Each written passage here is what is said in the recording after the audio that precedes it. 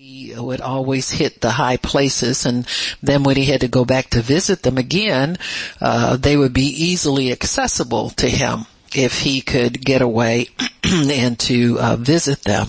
And so in the final chapter of this first letter to the Thessalonians, he gives some admonitions considering it to be the end time. And I know many times we read that in the to the letters to the early church that they believed the Lord was coming soon, and they did that not in a way to scare people or trick people or deceive people, but in a way to make sure the church understood not to get lax in what they were doing and always stay ready for the appearing or the coming of the Lord. And that's a good admonition for all of us at all times, to stay in the place of being alert and awake for what God is doing. I can tell you that there's so many churches that are asleep, and that's just true. There's churches that are, well, the church we have our meetings in Sandusky once a month, they're asleep. And if you I was so struck by the some of the literature and the archival information they had about that church that they had laid out for months at a time. Those of you who could see and they still have some of it on display. They took it down, or they still have some of it on display. It's interesting that the church was a Bible-believing church. They were a church that preached the gospel, as most places are when they first get started. And to see what it's become now, it's an insult. You know, it's really an insult to God and His kingdom. The devil likes making mockery of God's people and causing them to bend to the world's pressures, to be liberal and inclusive and politically correct and all of that kind of stuff, and to cause people to live that way, and to be proud of themselves when they violate God's word. And so we need to be even more committed to God the more we walk with Him. Don't ever get relaxed in your commitment to the Lord as though, well, I've done this for so long and I'm grown up in the Lord, and I've heard that sermon before. Oh, I know this, and oh, I know that. And, just to get, I guess, slack in your view of your life with God. It should be new and vibrant and full of challenges every day. It should be exciting every day. It should be an adventure. All of that should be readily available to us to keep us interested in life. You won't be interested much in life if it's not interesting to you. And the way to stay interested is to stay connected to God and to His people. We live in a world now where people think they can get everything on the internet, and it's not real. That's why they call it virtual. You ever wonder about some terms sometimes and to think that God's maybe trying to warn us in a way? This that you read on the internet is not all real. This is virtual. You know, they'll say, oh, you can have a virtual office and you can have a virtual, this and a virtual that, you know, as though, you don't have an ability to have anything real in your life. And so God offers us heaven's reality for us, which is the best real that you can have. See, the life in the Spirit is real life. It's not a virtual anything. It's real. Because heaven's a real place, glory is a real place, the world of the Spirit's a real place, and we serve a living God. And that's why it's not fake and it's not false. It is true and it is real. So in 1 Thessalonians, the 5th chapter, I thought I would, let me start in verse 13. Well, let's start in Thank you, Lord. I think 4:13. Thank you, Jesus. We'll go to 5 verse 1. I might refer back to some of the things he said so far. But this is his summation, and this is his admonition to the Thessalonian church. It says, but the times and seasons, brethren, you have no need that I write unto you. In other words, you know what's going on. And I wish that could be said for the church universal in this age. But if you stay tapped into God, you do know what's going on. He said, for yourselves know perfectly that the day of the Lord so comes as a thief in the night. For when they shall say, peace and safety, then sudden destruction comes upon them, and travail upon a woman with child, and they shall not escape. But you, brethren, are not in darkness, so that's not for us. God's coming will not be a thief in the night if you walk with him and obey his admonitions. So we're going to talk about the admonitions we need to obey so that you won't be caught unawares of what God's doing. He says, it will not overtake you like a thief. You are the children of light and the children of the day. We are not of the night nor of darkness. Amen. Is everybody paying attention to me? What you doing back there, buddy? Huh? You keeping up? All right. I keep hearing a little flicking and clicking. Nobody's looking, paying attention. He says, but let us who are of the day, He says, you're children of light, children of the day. We are not of the night or of darkness. So don't do dark things. Don't pay attention to nonsense. That's not your domain. And he says, therefore let us not sleep as do others, but let us watch and be sober. Watch and be sober about what you're watching. Don't watch and make up your own interpretation of what's going on. When you watch, you are to be sober. You know what sober means? Don't be inflated in your interpretation of what's going on in the earth. If it's dark, call it dark. You'll see a lot of situations now where people are reaching out to people of different denominations. They're reaching out different political leanings, different ethnic groups, sexual orientation, and it's good to love everybody, but pray for them. As sobriety means that you have a way in God of assessing their spiritual condition and what their spiritual needs are, and pray accordingly. Always stay with where God has them. And he says, therefore let us not sleep as do others, but let us watch. Another, keep your spiritual eyes open and be sober. For they that sleep, sleep in the night, and they that be drunken are drunken in the night. But let us who are of the day be sober. So, if you're a daytime person, you're not a drunken person. You're not a person that needs the world's antidote for your problems. You're not a person that relies on the world for your solutions and your answers. But you walk soberly before God and depend on God to meet your every need.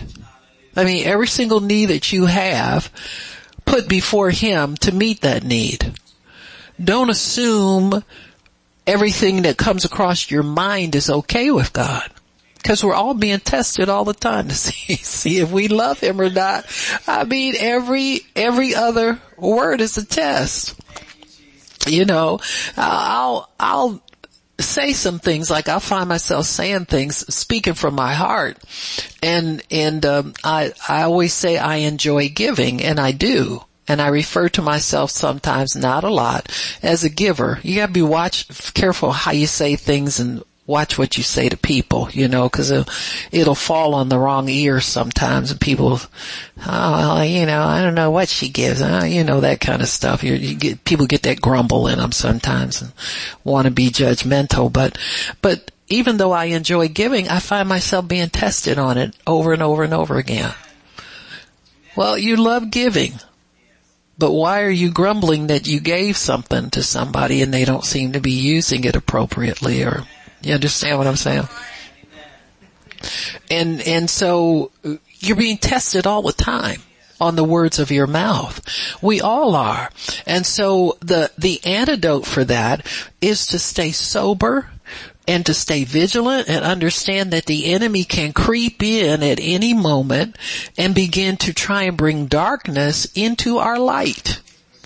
God, I was feeling good about helping this individual. I was feeling good about doing this, or I was feeling good about this. And then all of a sudden, here comes this little murmur in the back of my head somewhere telling me that, they don't do this right and they don't do that right. Well, let this be the last time I need to do this for somebody. You understand what I'm saying?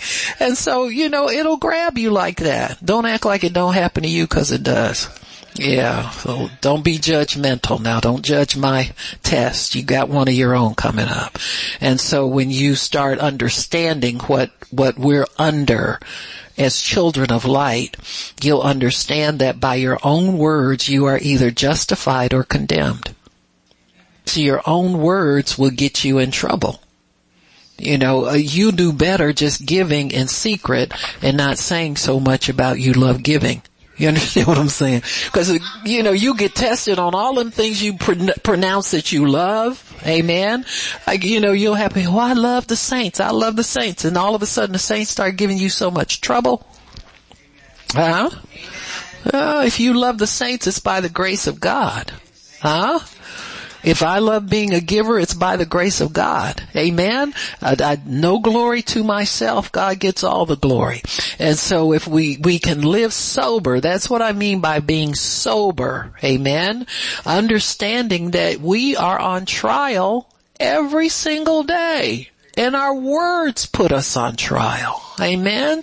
Our own words will put us on trial sometimes. Sometimes if we're expecting God to give us a blessing that's kind of unusual, so we think, it'll be the hardest thing getting that blessing in your possession, because the devil starts fighting you over it because you're running your mouth about it. So your own words either justify or condemn you.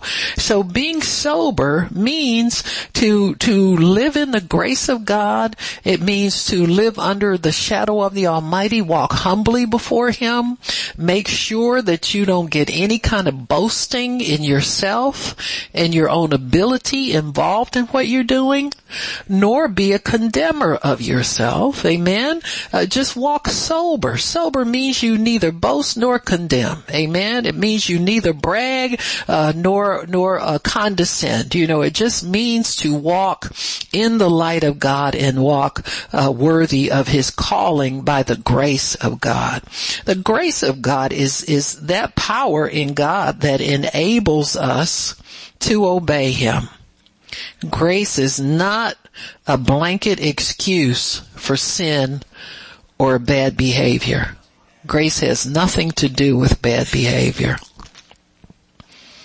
Amen. The blood has to do with bad behavior. You've got to repent and get under God's blood in order for that to be erased. And then you receive the grace to get up from just having disobeyed God and go back and obey Him again. Now, how does that happen? He takes the Holy Ghost eraser to your conscience. The thing that trips us up in obeying God is a bad conscience.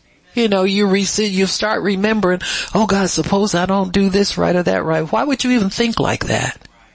It's because condemnation, a hangover from your last disobedience, is still looming out there to grab you and pull you into insecurity about whether God's with you or not. So the only thing you need to have for success is God be with you. You understand me? And he's with you because you stay humble before him and you repent, and you're not trying to justify your bad behavior. You're not trying to get him to overlook what you did because it's you. I didn't mean that. And he doesn't want excuses. He wants you to plead the blood and ask forgiveness and keep living for him the way he wants you to live for him. But the Bible says that our consciences have been purged from dead works. Dead works is anything you did in sin, disobedience. And when your conscience is purged from that, then it says you can serve the living God without fear, in boldness and confidence that he's with you. Why? Because you've confessed and it's been purged. Now, if you still have misgivings, you go back until you're sure that you're purged. You don't walk around in condemnation. Then when God gives you something to do, you're upset, you don't trust yourself, you're nervous, and you can't judge whether you're doing the right thing or not. All of that comes from condemnation. It comes from people who don't stay in the presence of God long enough to know their sins are forgiven. It's something we have to know in order to do the right thing before God. And it is so very vital and important.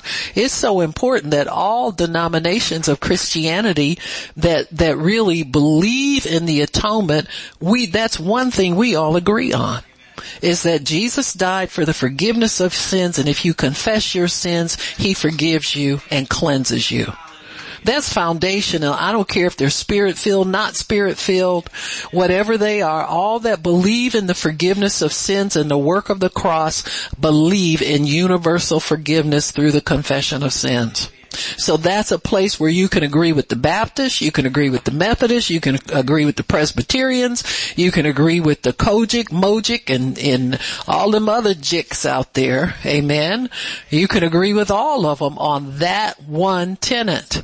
And that one will take you to heaven. Amen. And so when we understand that, we understand how central and how foundational that foundation is, and don't let that foundation get destroyed through some kind of sloppy teaching about some fake grace that people start, people promote false doctrine to make themselves popular. Now, whether you've noticed it or not, you can get a big following if you want to cut corners in God. I'm waiting for another amen. Amen. Mm-hmm. See, when you say amen, you receive what's being taught. You got it? If you sit there and try to figure if you like it or not, it passes you by. That's why a lot of times people just keep repeating the same little petty failures over and over again because they don't receive actively what God is saying when the word's preached. Amen's it's not like a pet phrase and it's not an indictment against you. You got me? It doesn't point the finger at you as somebody who's guilty because you say amen.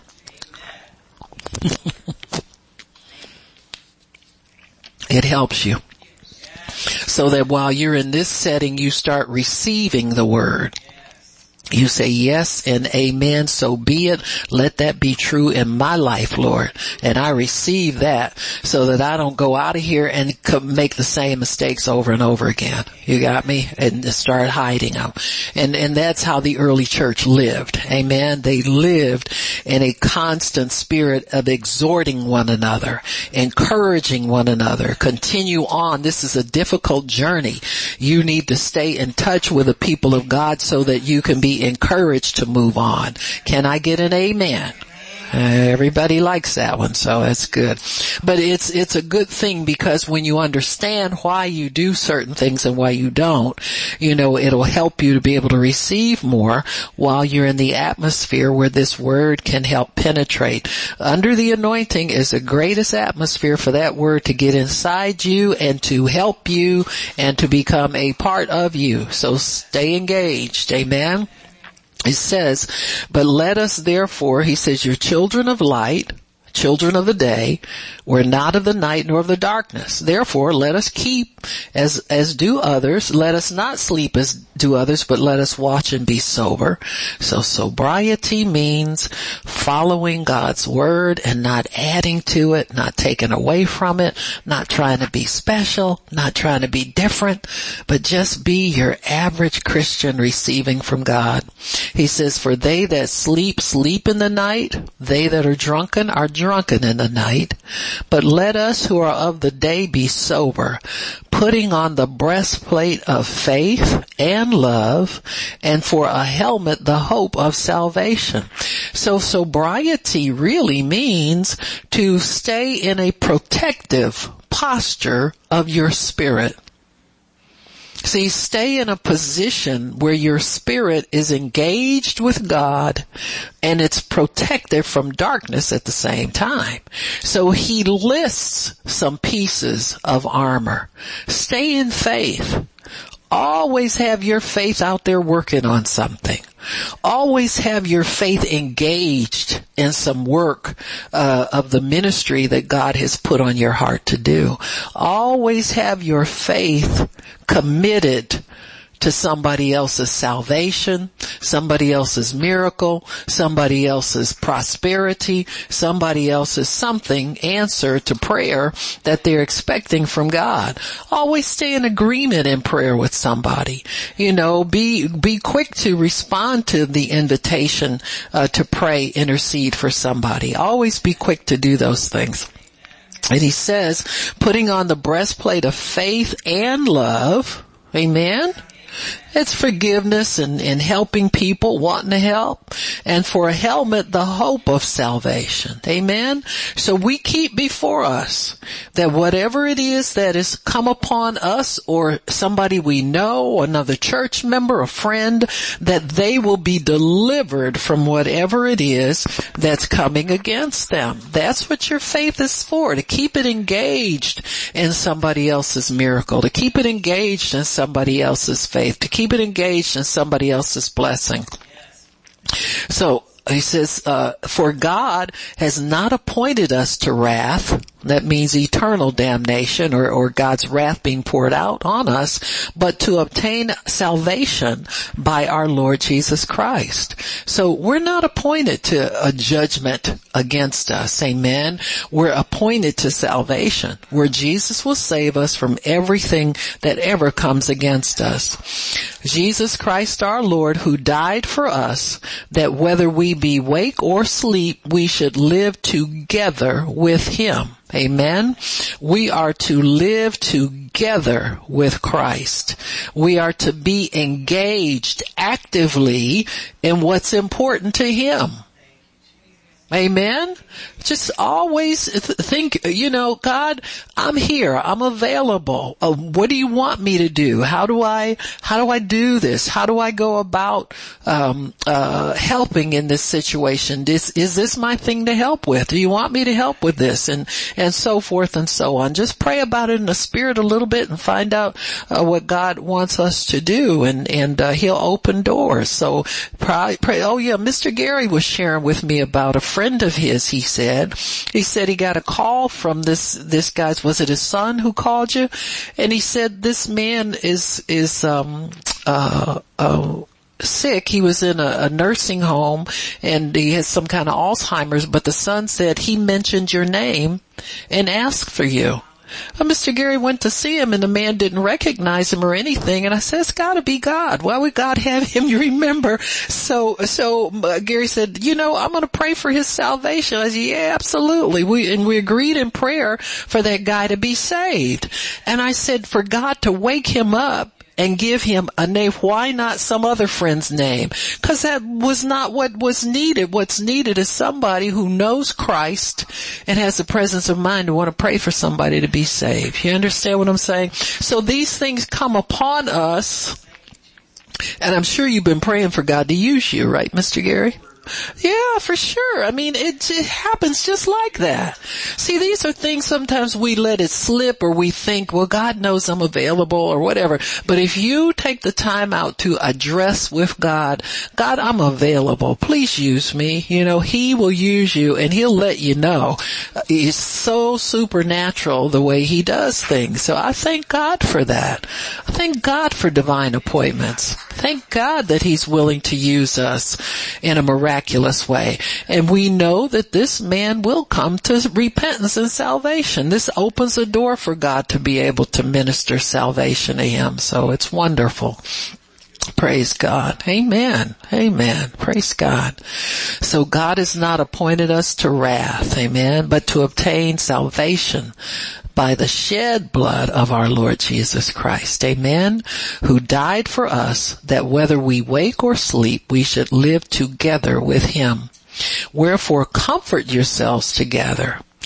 Edify one another, even so also you do. So in other words, Paul is saying, I know you do this already, and I want you to continue to do it. Amen. To build one another up, to strengthen one another, always encouraging one another in the good things of God. So these are good things to keep in mind in dealing with one another in the church. We have an obligation to keep one another on the straight and narrow and keep one another encouraged in the faith. What do I mean by that? Always be available to undertake for one another when situations arise that may be overwhelming, that may be needing agreement, where it may be a challenge down the road somewhere that somebody might face. And we know we sense it might be a challenge for them, so that we can stay engaged in helping them to get to the other side of that obstacle that's keeping them from what God has for them. Amen. So Paul really pours out to this church. He has not been able to be with them in a while.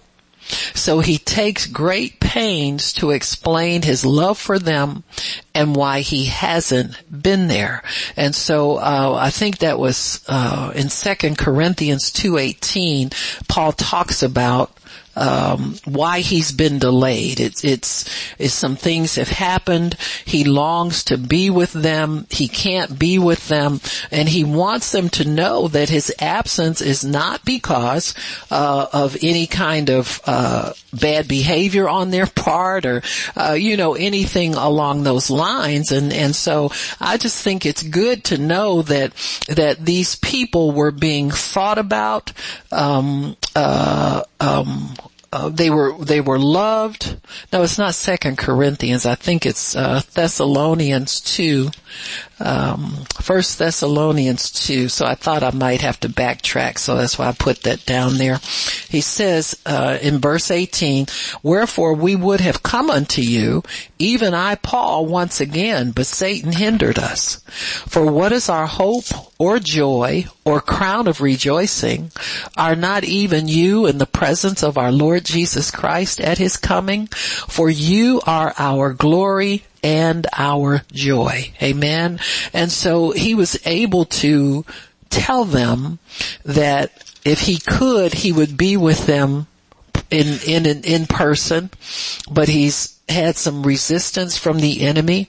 And so in the face of that, though, he still wanted to speak to them. So he writes to them in a letter. He says in verse 12, he says, and I beseech you, brethren, to know them which labor among you and are over you in the Lord and admonish you.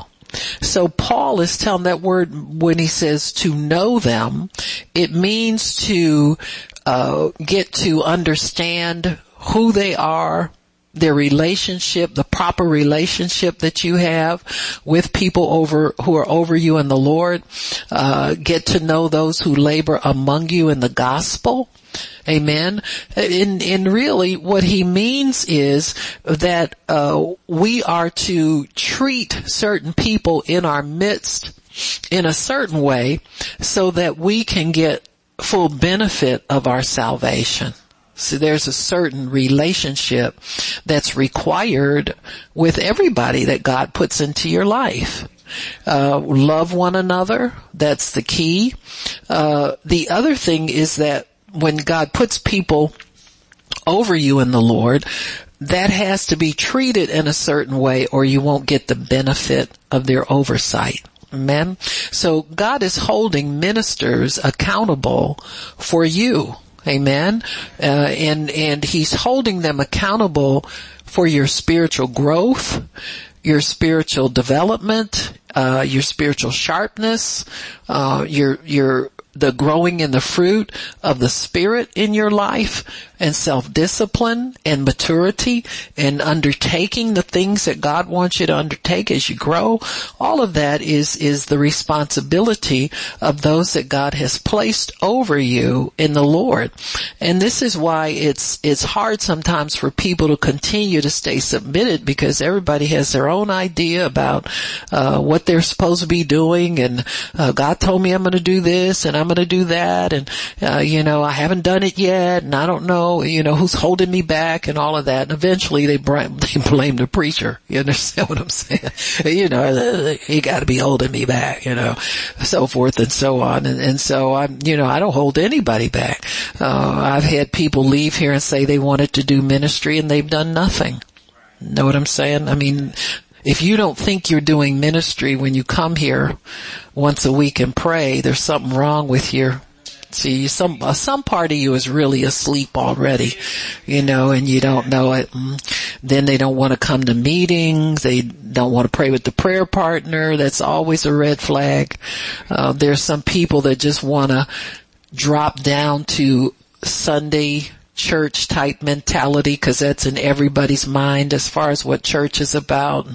They don't see themselves as lively stones, living stones, able to work for God and do things for God. They just want to come and sit and come when they want to. Amen. Because they've called themselves something other than what God calls them. Got me?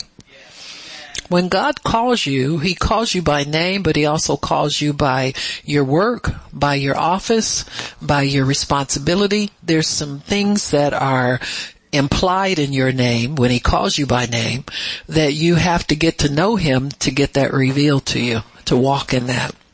Like when I was first born again, I had no concept I was going to be a minister. You know what I'm saying? I was just glad to be saved and not going to hell. I lived happy about that for years. And then when God started to open up more revelation to me, I know I was at least 6 or 7 years old in the Lord before He started to let me know I was called to ministry, all that kind of stuff. And so I think it's good to just walk this out step by step with God, so you don't get ahead of yourself, you don't fall behind, you don't assume something that you're not and get frustrated and angry because of the vision that you've created for yourself is not happening. Got me? So there's all kinds of false things around here that people's imaginations can get involved in.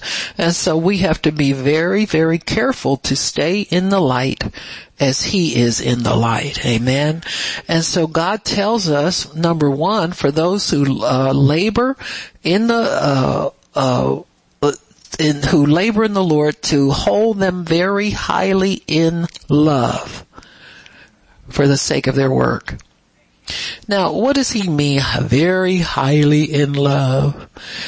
It just means to walk in a place where you are forgiving and not judgmental, where you are building with your words and not critical, where you are allowing God to work in that person's life so that they can be of maximum benefit to you and everybody else they have to oversee.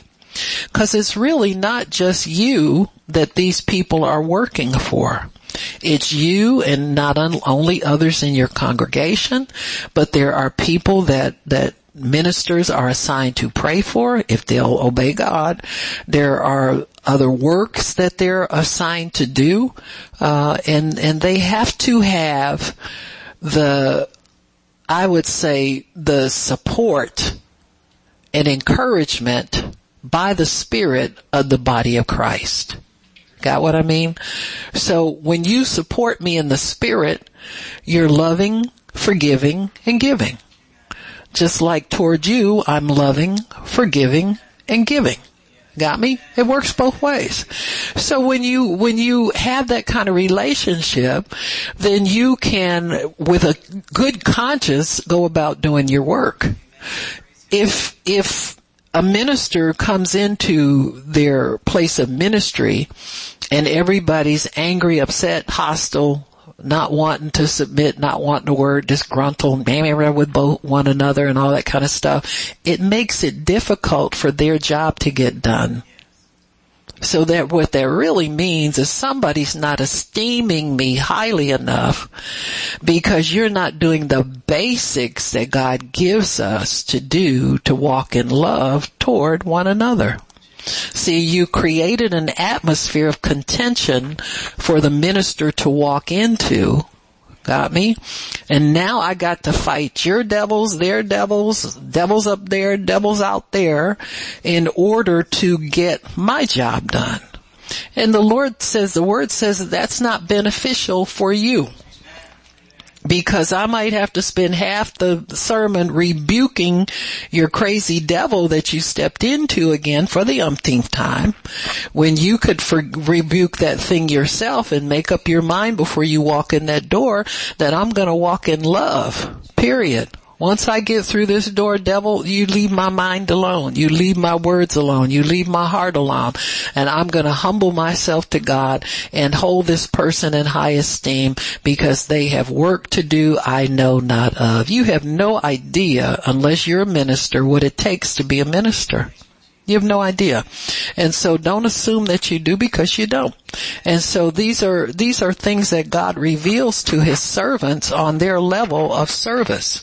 And so many times we'll think, it's just getting up and coming here and, reading a few scriptures and, or I say, she threw that together this time, or, spent a long time studying this time.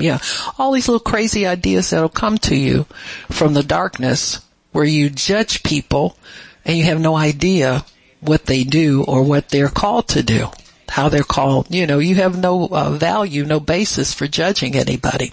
And so that's what it means to hold them highly in love for their work's sake. You want to see that person who's over you succeed and not fail, be able to do the work without being hindered and without, stopping, without anything going wrong. And to be at peace among yourselves. Amen. He says be at peace among yourselves. In other words, seek to be at peace with your brethren, the people in the church community, the people in your congregation, people that you pray with and come into contact with. Seek to be at peace among yourselves. Amen. And that helps a whole lot. See, it's easier for me if you would govern yourselves and I not have to get involved and tell you to forgive one another and do what the Bible says to do that you're not doing, because you just don't want to do it. You understand what I'm saying? So you know what to do. In other words, this is saying you know what to do. You know how to get along. You know how to lay down your swords against each other. Amen. And be at peace among yourselves, and just learn how to flow with God better so that the work of the ministry is not hindered. So this is how you get to know those who labor among you in the gospel. Amen. You get to know their work. You get to know their schedule. You get to know their habits. You get to know their needs that you can fulfill. Amen. And hold them in high esteem. Amen. Because God has pulled them out from among you to do a specific work for him. And that needs to be honored. Amen. By all of them. Understand this about your pastors and overseers. They're not your pal, not your friend, but have respect for their calling and labor in the Lord. They are not under you that you correct them. Amen. You understand what I'm saying? Or try and send them little messages and stuff like that. You need to look at this. You need to read this. No, I don't. Amen. I haven't given you permission to speak into my life on that level. God speaks to me about what I need to read, etc., etc. Know how to do those things. So, and stay in place where God has you so that you can learn, that you can grow, and you can have success in the things God has called you to do. Amen. This is for your success. You know, it's not to make anybody feel bad or feel stupid, but your success will come as you understand how to carry out this verse 13. To esteem people very highly in love for their work's sake. If I were to let you start speaking into my life and telling me what to listen to and what preacher to listen to and all this kind of stuff, then you would be in my place. And that would vex God. You see what I'm saying? Because that's really not your position. Amen? I know how to find out what God wants me to know. And if he tells me to include you in it, I know how to come to you and ask you for it. Amen. But God won't let me do that because it's easy for people to get the impression that they are larger than what they are. Nobody wants to be more humble than what they are, but everybody wants to be bigger. Amen. We all want to be richer. We all want to be more beautiful. We all want to be younger, more spry, everything. Amen. Amen. Amen. Amen. So this is just knowing about spiritual placement. You know, how are you positioned in God's kingdom, and stay in the position that he's called you to and work from that position, and you can be a great help you can be a great help to God's kingdom if you knew your position and you learned how to content yourself there and be comfortable there, and all of those things. So, and everybody has a part to play in the growth of God's kingdom. So it's best to find out what your part is. Amen. Do your part, and always ask for God to give you more to do, but in your part. Amen. And you can be a great support to God's kingdom.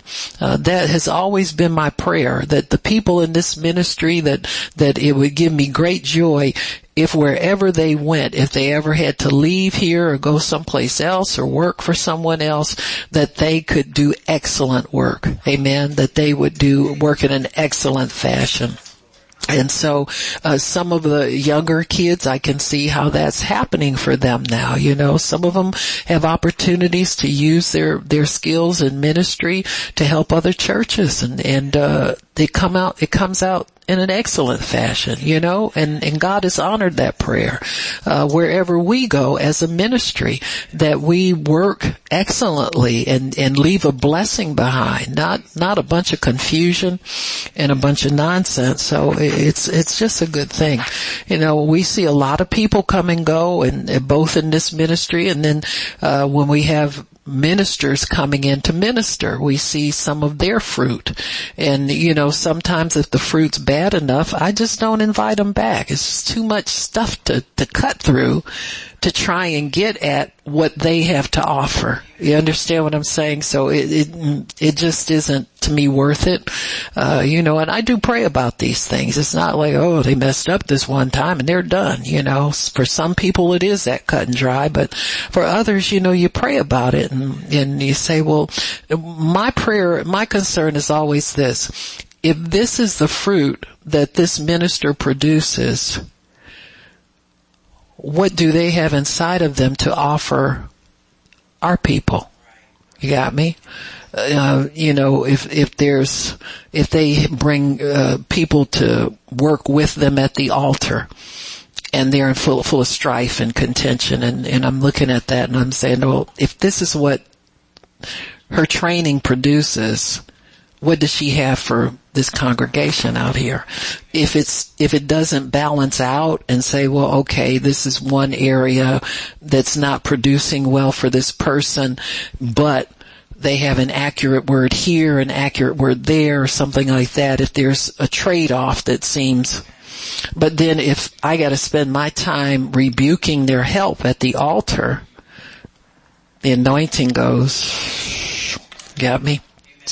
You don't want to sacrifice. We're praying for more of God's glory to come into the meeting, and I'm inviting somebody in that doesn't have discipline in their staff. They don't even know how to walk in the Spirit and walk in obedience to their overseer. You understand what I'm saying? So it's kind of a catch-22, but in the end, if I don't have peace about it, I just it didn't work out or whatever. It worked out. Praise God for that short period of time, but it is something to look at. You have to examine these things and understand what God is speaking to you about it. Sometimes people will start preaching and they preach two or three times excellently, and then number 3 is bad, number 4 is a disaster. And so you just learn, folks. And it's no indictment against anybody. You just learn these things. And so it's just really good to understand what God's peace will bring into your life and into the ministry. Don't ever settle for this feeling of unrest in you, or this feeling of being disgruntled or not sure. Always ask God, I need to have peace inside about this thing, and I want your peace, and just show me if there's something I need to do to get it and stay on to it. Sometimes all you need to do is spend more time in the Word. Get your mind renewed. It's your mind that's in turmoil, and just spend time with the Father in the Word and let Him bring you back to peace again, so that you're not upset about every single thing that goes on. So he says here, now in verse 14, he says he also exhorts us to do certain things. Warn them that are unruly. You need to tell people sometimes, you know what? God really loves you.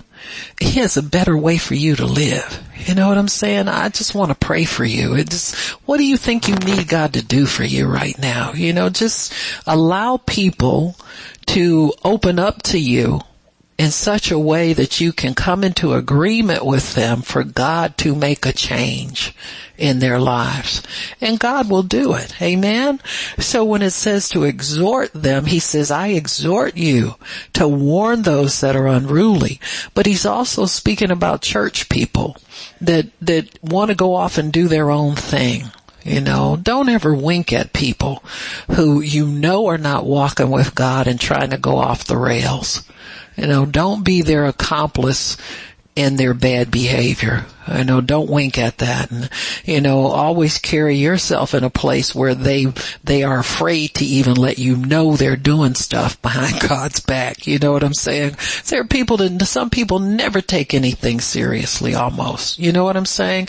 They'll get so far behind in living for God that they start doing bad behavior, tolerating their own bad behavior, and then they want to make light of it, instead of just, if you got to struggle.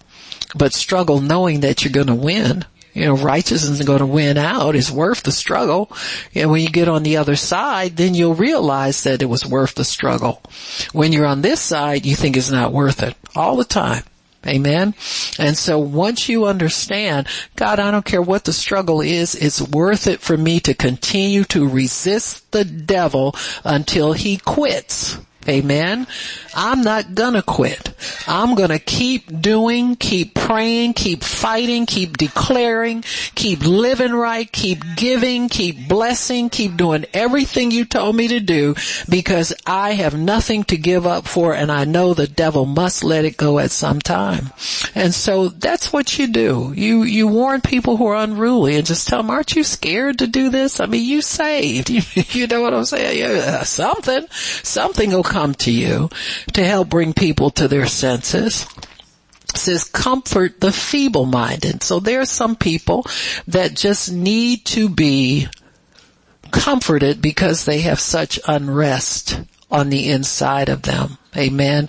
Let me see what this word really does. I'm going to look it up real quick. I meant to look it up before, so you guys forgive me. I said, the reason I grabbed this Bible is because it does have a concordance right in the back. 3642. So I'm going to look it up real quick and see if there's a supplementary meaning besides Feeble-minded 36, 42. Oh Lord, 36 is way over here. See, it means faint-hearted, little-spirited. Yeah. So it's really people who don't really know how to trust God very well, and they're quick to give up. Amen. So he says, comfort them. Just tell them, listen, you can hold on. God is going to do this for you. You just wait and see. Amen. See, that's a word of comfort that God is really going to answer their prayer, because many times people who are faint-hearted are easy to quit. They'll quit at the first notion. The first thing the devil does is tell them it's not going to happen. They just believe that and drop it. And so we're to comfort those people with the hope that God is going to do it. If you just hang in, if you don't lose heart, amen, he will come for your rescue and come for your aid, amen. The Bible says that we're not to get weary in well-doing. You're praying, you're believing God. Don't get weary, because you're going to reap on this. Just wait and see. God's going to do this thing for you. And you can tell them that in complete confidence, because you are supporting them and in agreement with them in prayer. See, you're not just handing out comfort pills. You're actually agreeing with them in prayer. And it says support the weak. In other words, strengthen people who are weak. Don't tell them you don't have enough faith. Or, why can't you believe, that kind of stuff. Just support them. Amen. Undergird them. Give them more confidence in the scripture than they have right now. That's what that kind of support means. It really means a spiritual undergirding, and it means an encouraging in God. It's what we do when we go out and pray for people on the streets. You're supporting them in their weakness. They don't go to church. They barely know the Bible. Many of them don't know God. Or if they do and they're running away from God and running away from His church. Amen. So we're to support the weak and be patient toward everybody. Amen. And that's something we can all use help with, because at some point you're going to run out of what you think is your long suffering, and you're going to have to run into God's long suffering and really understand what patience means. Amen. So we have to do these things. Amen. It says be patient toward all men, and understand that if God says He's going to do something for them, He is going to do it without fail for everybody who believes. Amen. So,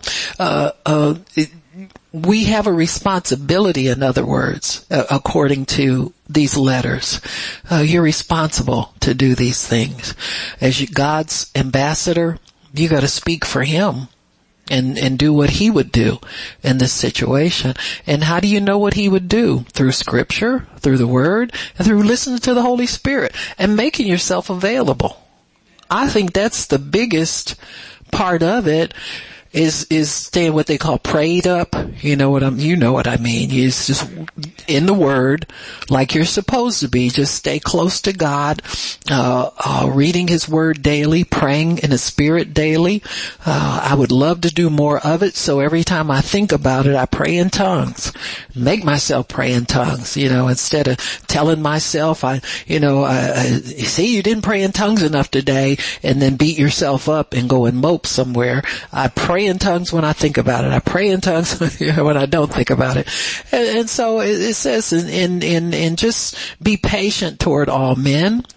He says, see that none render evil for evil to any man. I don't care who it is, and I don't care what they've done, but ever follow that which is good, both among yourselves and to all men. And that's saint and sinner alike. In other words, no retaliation. Don't try and think of what you should have said to get them told. You know how it's like the Holy Spirit put a restraint on your mouth. If you held your peace, it's the gift of God. It's not cause you're so strong and you do everything so right. Sometimes it's just that God just came and put a clamp on that. You couldn't think of anything that you really wanted to say from the flesh, you know. And then when you restrain yourself, you go away and the devil tells you, now, you see, you should have told him off. Now, next time, let me tell you what you're going to say next time, and set you up for nonsense, mayhem, shenanigans, and foolishness, and sin, because God doesn't want you going away contemplating evil. Amen. You're supposed to say, Lord, thank you for helping me resist temptation. Help me for helping me hold my peace against that brother, against that sister. Thank you for helping me to be a peaceful person. Where my flesh wanted to get involved, you helped me to not do that, and I thank you for it. And let that settle it. Amen. Don't let your mind go away disgruntled and mad because you didn't jump and pounce when you had the chance to jump and pounce. Amen.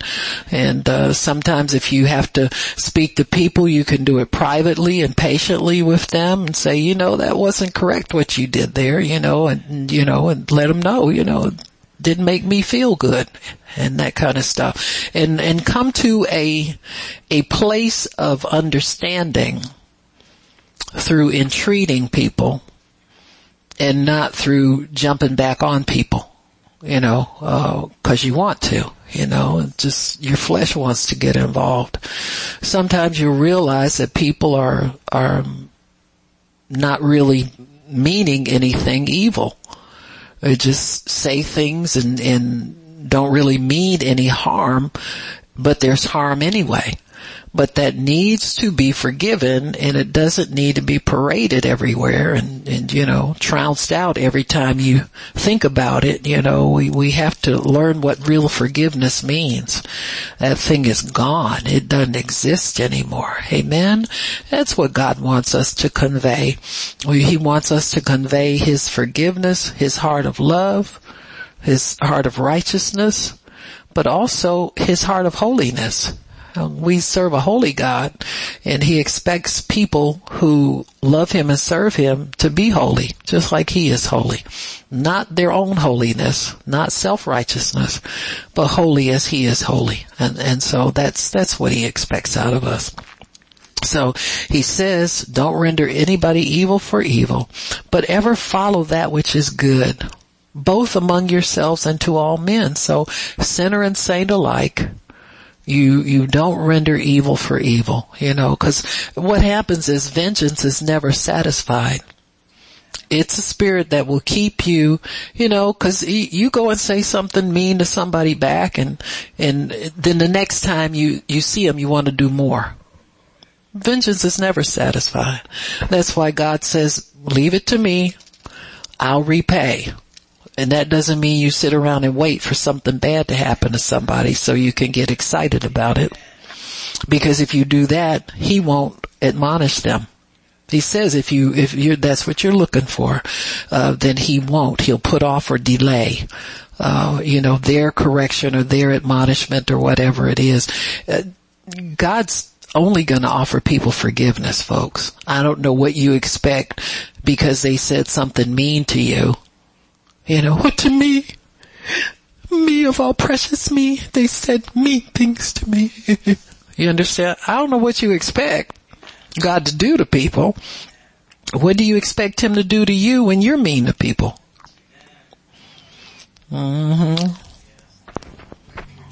See?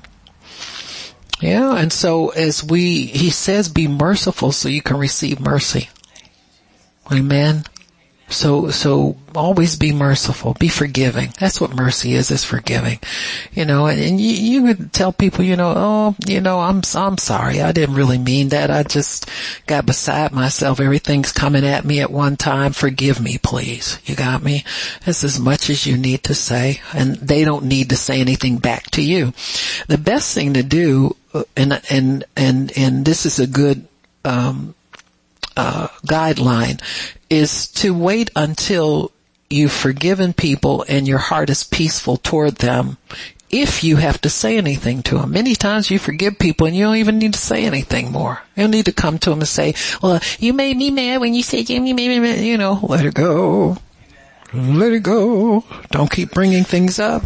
If they are forgiven, then it's gone. You understand what I'm saying? It's gone. It's just gone. Sometimes if you have to forgive them for the same things over and over and over again, it's because you need to practice forgiveness. Not many amens there.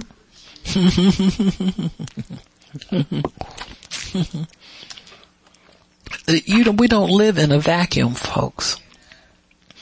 You're ever working, God's ever working you into perfection in Christ. You forget. You're being molded and shaped into His image.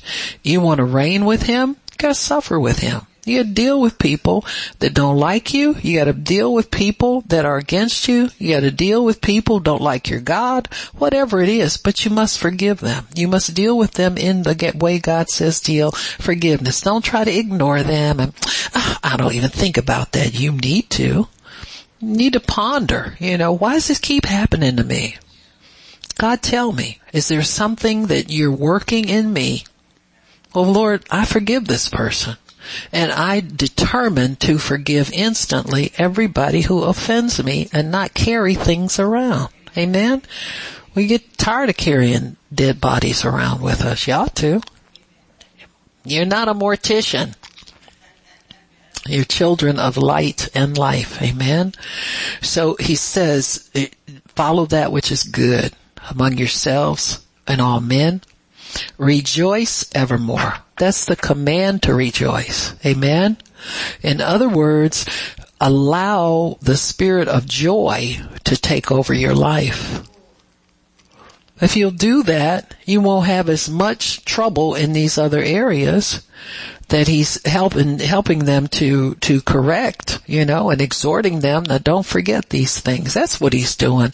He's giving them the final instructions. Don't forget these things. Amen. Pray without ceasing. In other words, don't you faint. Don't you get to be the feeble-minded and faint-hearted person. Amen. Pray without ceasing. Don't stop standing on the word of God. In everything give thanks, for this is the will of God in Christ Jesus concerning you. In other words, be thankful all the time. When he says in everything, amen, in everything, in every situation, whether it's lack or plenty, give thanks. In every situation, whether it's harming you or harming someone else, give thanks to God. This is the will of God. Not the bad things are the will of God for you, but the will of God for you is to give thanks all the time. Why should we give thanks all the time? Well, Thanksgiving, number one, keeps us at the portals of God's throne. If you keep Thanksgiving in your heart, God won't be far away from helping you. You won't be waiting for a long, long time, because you'll be obeying the word of God. You'll be obeying this scripture. In everything give thanks.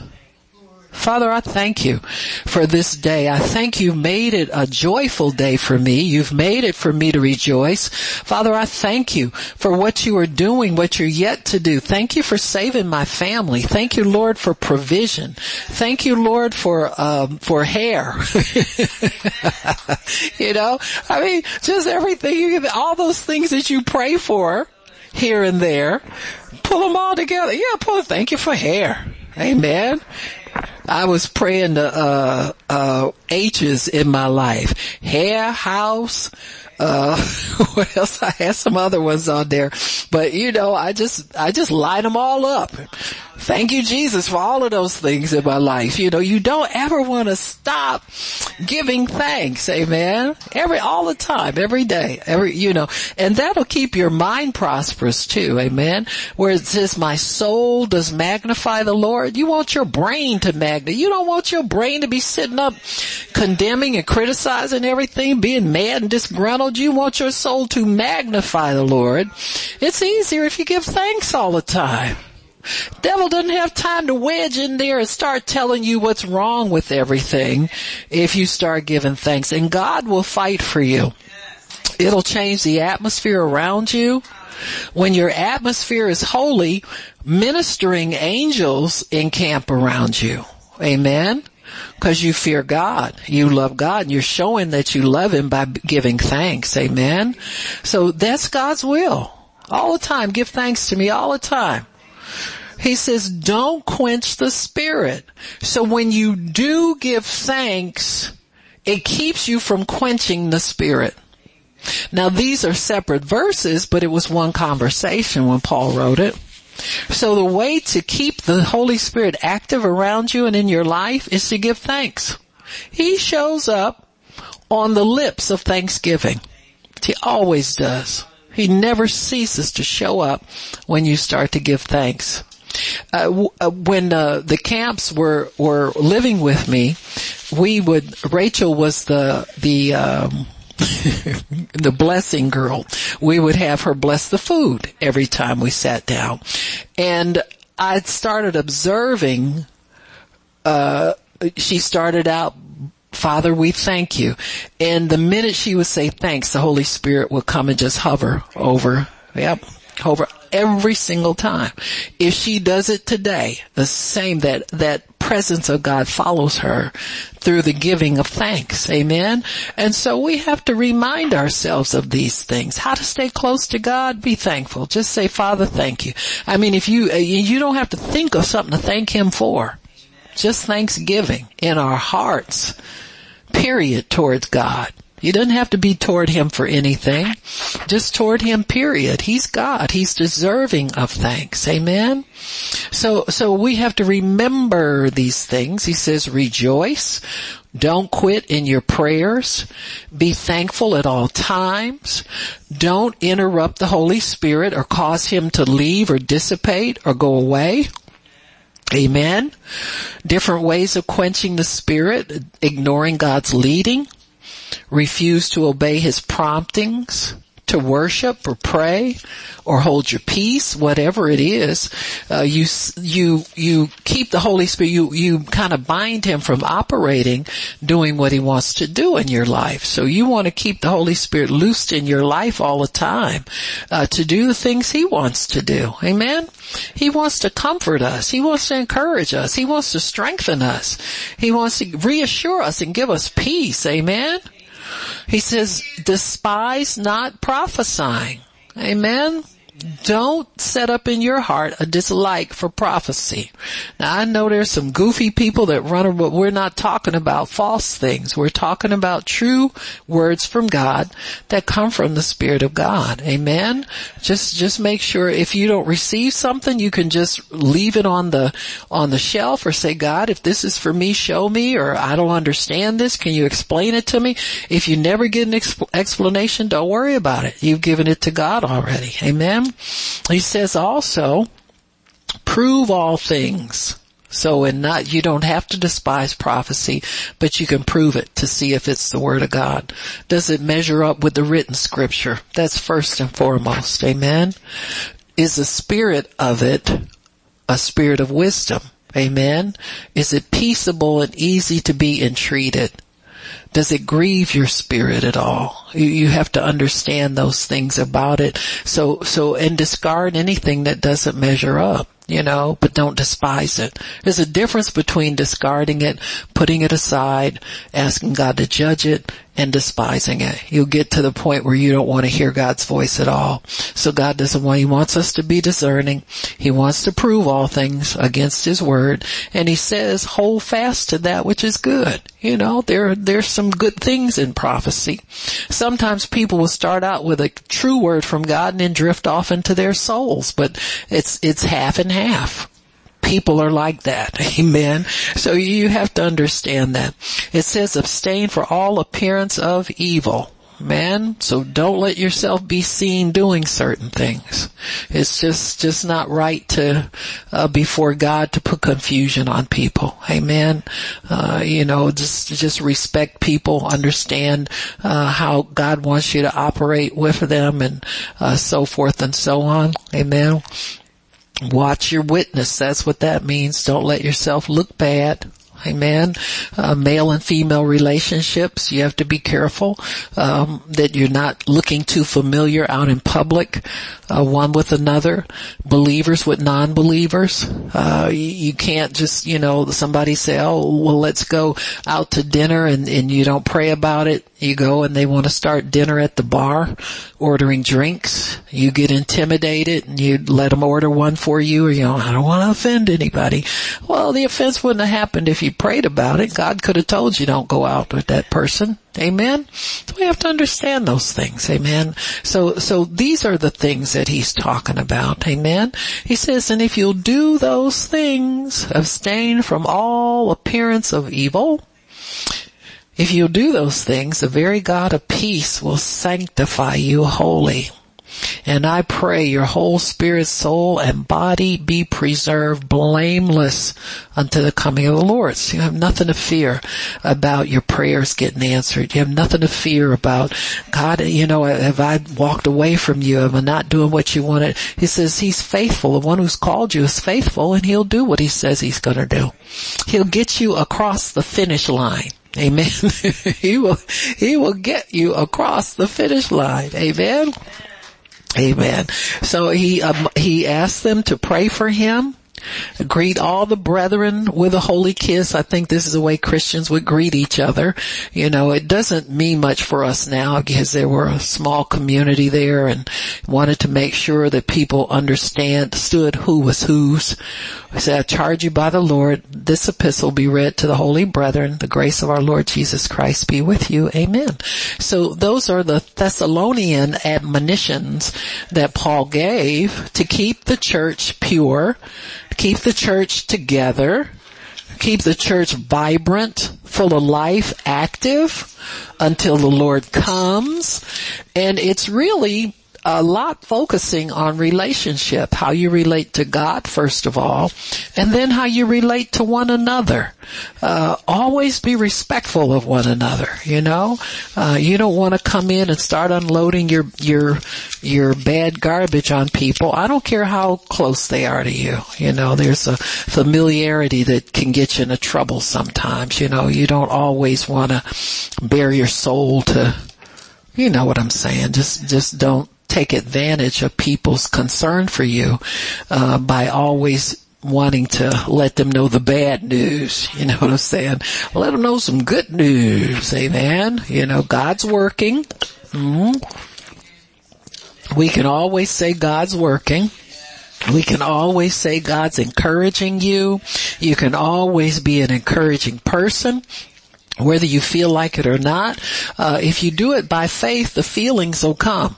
Amen. I found that to be true.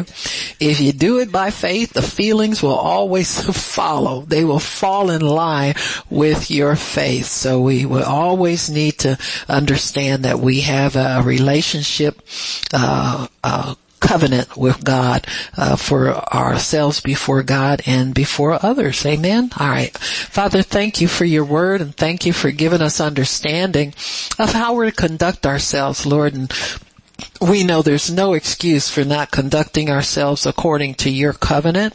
And Father, these are trying times. These are difficult times. They're evil times, but we don't perceive it that way, Lord, because we live in the Spirit. And we thank you, Lord, that you are our refuge and our fortress, and you're ever-present help in our trouble. And we thank you for that, Lord, in Jesus' name. Amen and praise God. Amen. So if anybody needs prayer, come on up and I'll pray for you.